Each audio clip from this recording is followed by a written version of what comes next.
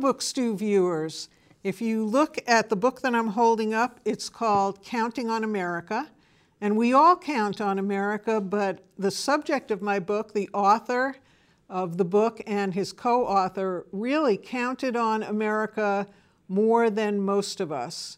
I am speaking of Kurt Reiner, who is a Holocaust survivor, who is the primary author of this book. And now I'm going to introduce you to Gary Reiner, who is his son, who helped pull the entire manuscript together and helps greatly in telling the incredible story of Kurt's survival through the beginning of the war in Europe and how he came to the United States. So, Gary, it's a thrill to speak with you today and to talk with you about your father and your mother and the bravery and perseverance that they showed in getting from Vienna to America. So welcome to Book Stew. Thank you for having me. So I also, viewers, I have to tell you, we have a kind of strange connection because Gary and I grew up in the same town in New York, and it was through a mutual friend of ours, Paul Kalb, contacted me and said, you have to talk to this guy. He was my childhood friend, and in fact, I just found out that Gary was Paul's childhood babysitter because he's put out a book and it's just incredible. So Gary, why don't you start us off with the path that your parents took to when they realized, let's say, that they needed to get out of Vienna.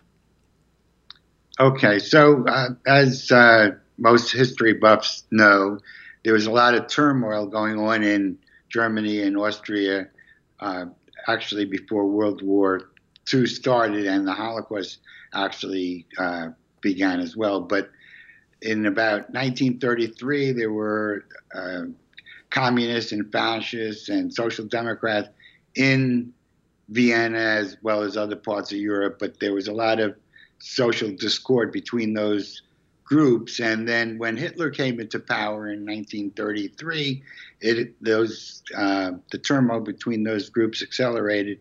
And in 1938, Hitler, at his convenience, marched into Austria. And that's when the real Holocaust, as far as the Viennese are concerned, started. And that would have been even before Kristallnacht in November 1938. And but Gary, I'm sorry to interrupt you, but one of the things that astounded me about the book is that the Viennese and the Viennese Jews specifically did not seem to be, there was no like instant panic. I think there was the feeling overall that we are citizens of Vienna. There's a lot of us here. I don't think the evil intent was perceived right away. What do you think? Well, I think they got accustomed to living under the conditions that existed, and as a minority group and a group that had been subjected to pogroms for several centuries, in fact, they had adjusted to the anti-Semitism to some degree. And so when Hitler marched into Austria in 1938, they were taken aback because that's when they understood that there was some real serious consequences ahead of them. And when Hitler, again, marched into Austria, then they knew that they were in for a totally different kind of experience. And they began to understand that if they didn't leave, they would be in a lot of trouble, but they could not anticipate the kind of trouble that they actually encountered later on as the years progressed. So tell us a little bit about your father and your mother, their background, and when they started to realize that it was time to leave. So again, my parents were dating one another. They were engaged. And in March 1938, the Anschluss, as it's referred to, the Nazis marched into Austria and took over the government. And that's when they started to enforce and actually initiate new laws that subjected Jews to losing their businesses and giving up their possessions and not being permitted to travel on streetcars. And that's when you started hearing about the humiliations, for example, Jews having to scrub the sidewalks in the streets of Vienna. So at that point in time, they realized that there was a real push by the Germans to get the Jews out of Europe. And then in November 1938, that's when Kristallnacht occurred, and the Nazis started to burn down all the synagogues and burn down homes and arrest Jews. And my father was amongst the 10,000 or so Jews that were arrested and put into concentration camps. So your father actually had a really, I don't know how to put it, he was in a concentration camp, but actually was allowed to leave. Can you explain that circumstance?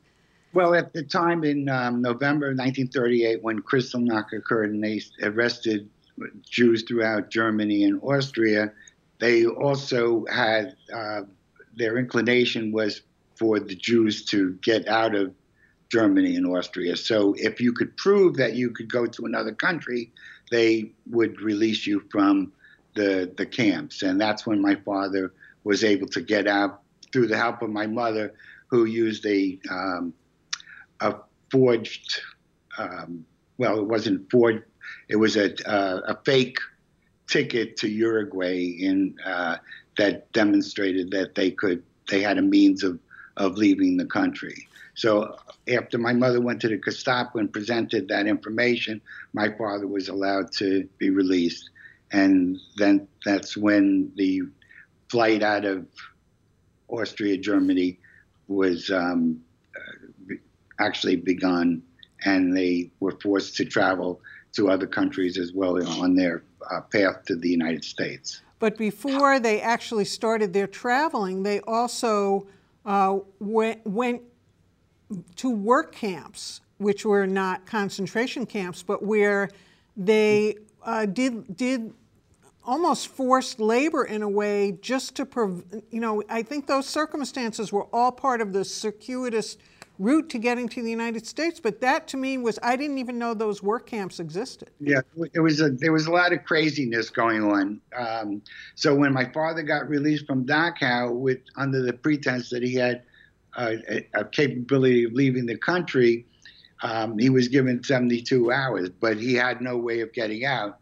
So he actually, through the Jewish agency in Vienna, was given permission to work at a labor camp that was right outside of Vienna, and Jews were conscripted to work there under the pretense of helping the Nazi movement, but in fact they were preparing for Palestine. So it was a coordination, a convoluted kind of situation, but it was in coordination with the Israel agency and the Germans that my parents were allowed to stay in Austria and work on a farm labor camp.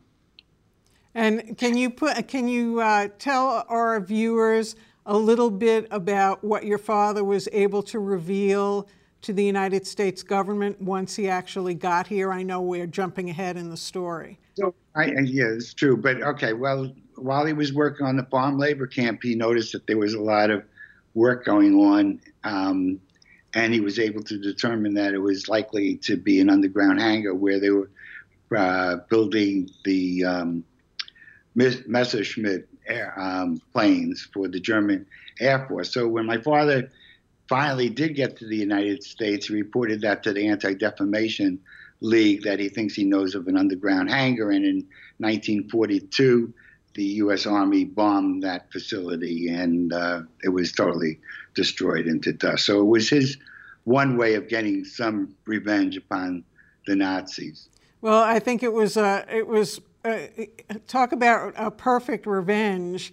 And revenge, that was revenge served hot, not revenge served cold.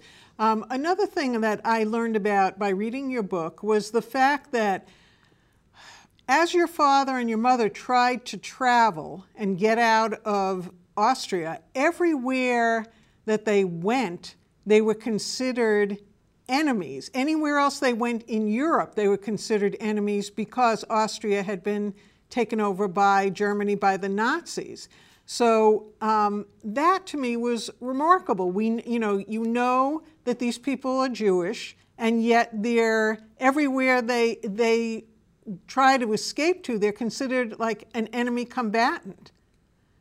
Well, what people don't understand is that while Germany was about as vicious as anyone can be towards the Jews, other countries had closed their borders. So they weren't actually considered enemies. They were considered refugees, unwanted refugees, comparable to what's going on in today's world. And so the borders were closed to them.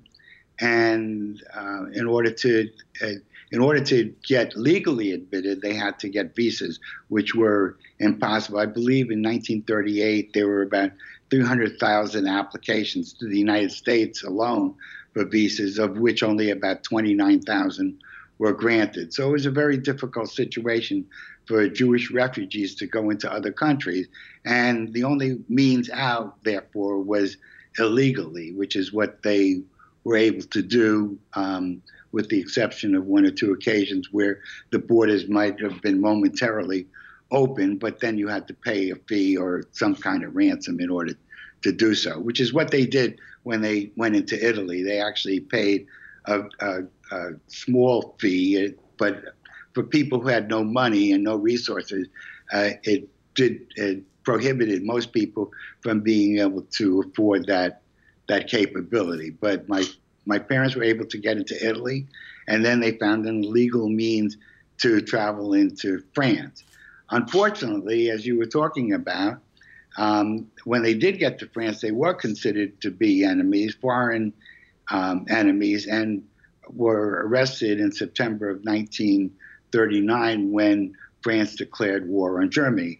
At that point, because my parents were carrying German passports, which they were forced upon, which was forced upon them when the Germans invaded Austria. They had to turn in their Austrian passports and get a German passport. So when they got to France with their German passport and France declared war on Germany, they were now foreign enemies, and my father was again arrested. This is after about 12 months of running from the Germans, and finally thinking that he found his freedom, he was once again interned without any real means of coming to the United States. And along the way, they did both meet people that really you would consider angels, people who helped them out along the way. So after France, then what happened? How did they get out of France? So when they got to France, I have to backtrack a little bit. When my mother was in Vienna, she had mailed a desperate letter to Altman's department in New York. And the reason she picked Altman's department store was because her mother's maiden name was Altman. And so out of desperation, she used that as a way to appeal to the Altman department store, the people who owned it, to maybe perhaps sponsor them and give them a visa and transportation money. In any event, when my mom mailed the letter, she walked out of the Vienna post office acknowledging that it was hopeless. She just saw no possibility whatsoever that this was going to amount to anything. And so she broke down and started to cry. Well, ironically, a woman approached her, a Greek woman who was visiting Vienna from the United States, and she came to my mother out of just her kindness and asked her what was wrong. My mother said, "My husband's in Dachau. I just mailed a letter to New York to appeal to someone I didn't know if they could help me. My situation is desperate. there's no hope for us whatsoever. We'll never get out of here. We're going to die. And the woman said, well, I'm going back to the United States and I'd like to see if I can help you. And she followed through on that promise. And that's when my mother heard from the rabbi of the preeminent rabbi from the Sephardic synagogue in New York that he was going to try to find a sponsor for my parents and see what he could do to try to bring them over to the United States. In the meantime, my father at that point was still in Dhaka, but he did get released, and that's when they started their flight path across Europe and wound up in France, where that appeal for the visas and getting transportation continued while my father was interned in the Camp A. Mill. Okay, I'm going to ask you to, because we're recounting all these events, but we're not giving your father's words in the book anytime, and I want to make sure I do that. So can you do a short reading for us from the book? There was a passage that I picked out that called Zigs and Zags that I thought would be of particular interest to viewers. So if you could read that short passage for us, that would be great. Zigs and zags. In light of the current situation, my instincts took charge and I consequently contrived a plan to leave the country. Prompted by the negative vision of Hitler's army goose-stepping into Vienna, I was first inclined to take a train to Czechoslovakia, an option discussed upon learning of the Nazi incursion. Henny agreed to a predetermined destination where she could later join me. Our goodbyes made, I returned to my parents' apartment to pack my belongings.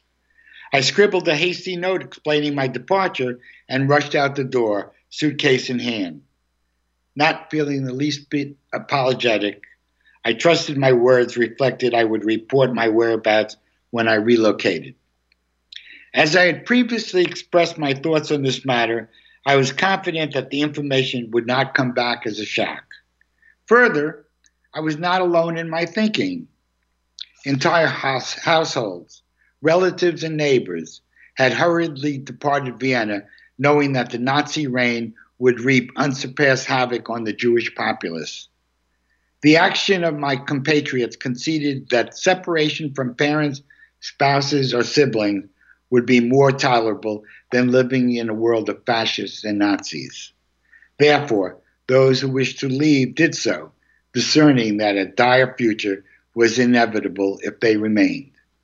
Incentive was also driven by the prospect of reunion under improved conditions. As for myself, I had grown envious of those who had seized risk and realized reward. I too deserved a better life, the prospect of a future, as did my family. Dashing down the staircase, I felt no reservation about leaving Vienna. That feeling ended when I came face to face with my mother on the stairwell. Kurt, where are you going with that suitcase? She asked. I have to leave the country, Mother. If the Nazis are the future, the prospect of having our own is doubtful. In order to be safe, we need to find another country to live. I will contact you when I reach Prague, Czechoslovakia. From there, I will make arrangements for you and Father to join me. In response, a look of consternation appeared on her face. I was then immediately drilled with a series of questions. She asked bluntly, "Are you crazy? How will you live in Czechoslovakia? What will you do if we don't hear from you? How will we know if you are safe? Have you discussed this with Henny?" Don't worry, Mother. I will be safe, but staying here is too dangerous. Hitler is brutal, and he is blaming the Jews for all of Austria's problems. If we remain in Austria, there is no telling what will happen. I will find a way to get you and Father out of Austria. She pleaded, "Please, Kurt, we need you. Please don't leave." Not having the courage to deny my mother's request, I slowly retreated with her up the steps, holding her waist as she lightheadedly stumbled. Hearing her sob all the while, I attempted to convince Mother that perhaps I was mistaken. Perhaps I had overstated the problem. Perhaps Hitler's march into Austria was a prank, an attempt to merely muscle support from the populace. Perhaps he would have no such ambition to remain, and his soldiers would similarly depart as would an uninvited guest at a dinner party. Thank God we would wake up and discover it was all a dream. I wanted to say these things to her, replace fact with fiction, and minimize her concern. Yet in my heart, I knew there was nothing I could say that would protect her from the truth. For the first time, I recognized that Mother understood the real gravity of our situation. Aware of the paradox created, I was disconsolate over my decision not to leave. At the same time, I was relieved that I would not abandon Henny and my parents. Overwhelmed by Mother's plea and my reluctance to depart without Henny, I relented against my better judgment. Years later, I would look back on that resolution without regret, because I learned that most Austrian Jews who fled into Czechoslovakia were transported to various concentration camps. Such was the fate of the Jew from the heartlands of Europe: Poland, Holland, France, Czechoslovakia, Germany, Italy, Belgium, Austria, Hungary, no matter. Those who made the right choice survived. Erroneous judgments concluded with imminent death. In retrospect, Mother's interruption of my jaunt to Czechoslovakia saved my life. For your father, in his relative safety in New York, to recount this, to write this, I'm just going to read a little section and that involves you from the book and ask you about this. Your father says, "Years later, in contemplation of revenge, I often fantasized of returning to Vienna, hunting down the assailants and causing them bodily harm. Fortunately for myself, I determined such behavior as both self-destructive and impractical. Instead, driven by the hatred I harbored, I annually sent them a spiteful letter on the anniversary of Kristallnacht. My son Gary unsuspectingly aided me with this task throughout his teens. Acting on my request, he would deliver the letter to the corner mailbox. I engaged in this exploit up until Gary turned 16, the age at which he took note of the swastika I had doodled on the back flap of the envelope. Unable to resist opening the envelope to see the contents, he returned to the house visibly shaken. 'Dad, what the hell is this?' he exclaimed. 'This letter is deplorable. What are you doing?' 'They killed my father,' I responded. 'First, they threw him down multiple flights of stairs. Your mother had to tend his wounds for several days. And if that wasn't enough, they entered our premises the next day and stole several of our belongings. It is likely they laughed when your grandparents were forced to relocate. Eventually, they were transported to their deaths.' Well, this letter's disgusting. The language is awful. Die, burn in hell, Nazi bastards. What kind of language is that?" Gary indignantly asked. In a defensive tone, I quickly replied, "Language they deserve." I then teasingly went on to ask, "Did you like the statement that I wrote in uppercase letters? You should only die of some incurable, slow, painful disease." "Yes, I saw that," Gary said. Obviously calmer, he wryly added, "I like that you drew more than 15 swastikas and wrote die in red ink, at least 10 times. Just the same, don't do it again. It makes you look bad." So I'm just trying to picture this encounter. When you read what your father had written, did you remember it, and how did you feel about it? Well, you can imagine. First of all, you have to understand that when I was 15, 16 years old, I had no real idea about the Holocaust. I had no idea about what my parents had endured before they came over to America. So it was something that they never spoke about. So I was clueless about their circumstances. And when my father gave me this letter, it was something that took me aback, just because I noticed the swastikas on the envelope, and my curiosity got to me. I said, I have to see what's inside. So I opened it up, and then I was like totally appalled, because first of all, it was language that I didn't even know my father was capable of. And secondly, I didn't understand it. It was foreign to me in terms of, my ability to really relate to it. I had no understanding of my background in terms of my grandparents. I had relatives. And the Holocaust was just so far removed from my own reality that I reacted to the words of my father more so than to an understanding of why he would have written them. So, and in any event, as you read, I went back and I said, Dad, I can't mail something like this. It's like, shameful. And he said, well, you have to understand, they kicked your grandfather down the stairs, and, as a result of reporting him, he was put to his death, and, you need to understand why I took this action. And so I understood at that point, and the dialogue is true. And so that was really the first time that I got any real indication of my background. So I pursued that later on. But interestingly, which I didn't put in the book because I didn't know about it until later, is I gave it to my sister to read when the book was published, and she addressed that particular passage. And she said, you know what, Gary? She said, after you stopped doing that, Dad gave me the letters to mail. That just sounds so much like the voice of your father. He was very persistent, and he didn't want to quit. So, he found another way. Well, if Kurt Reiner hadn't persevered, it's like, the butterfly wing flutters and the world changed. I believe that your father and your mother truly changed the world, made the world better, made the best of the most horrendous situations possible. And I'm sorry that we have to wrap up, but I want to thank you so much for joining me today. I think anyone who watches this show will for sure want to run out and grab your book.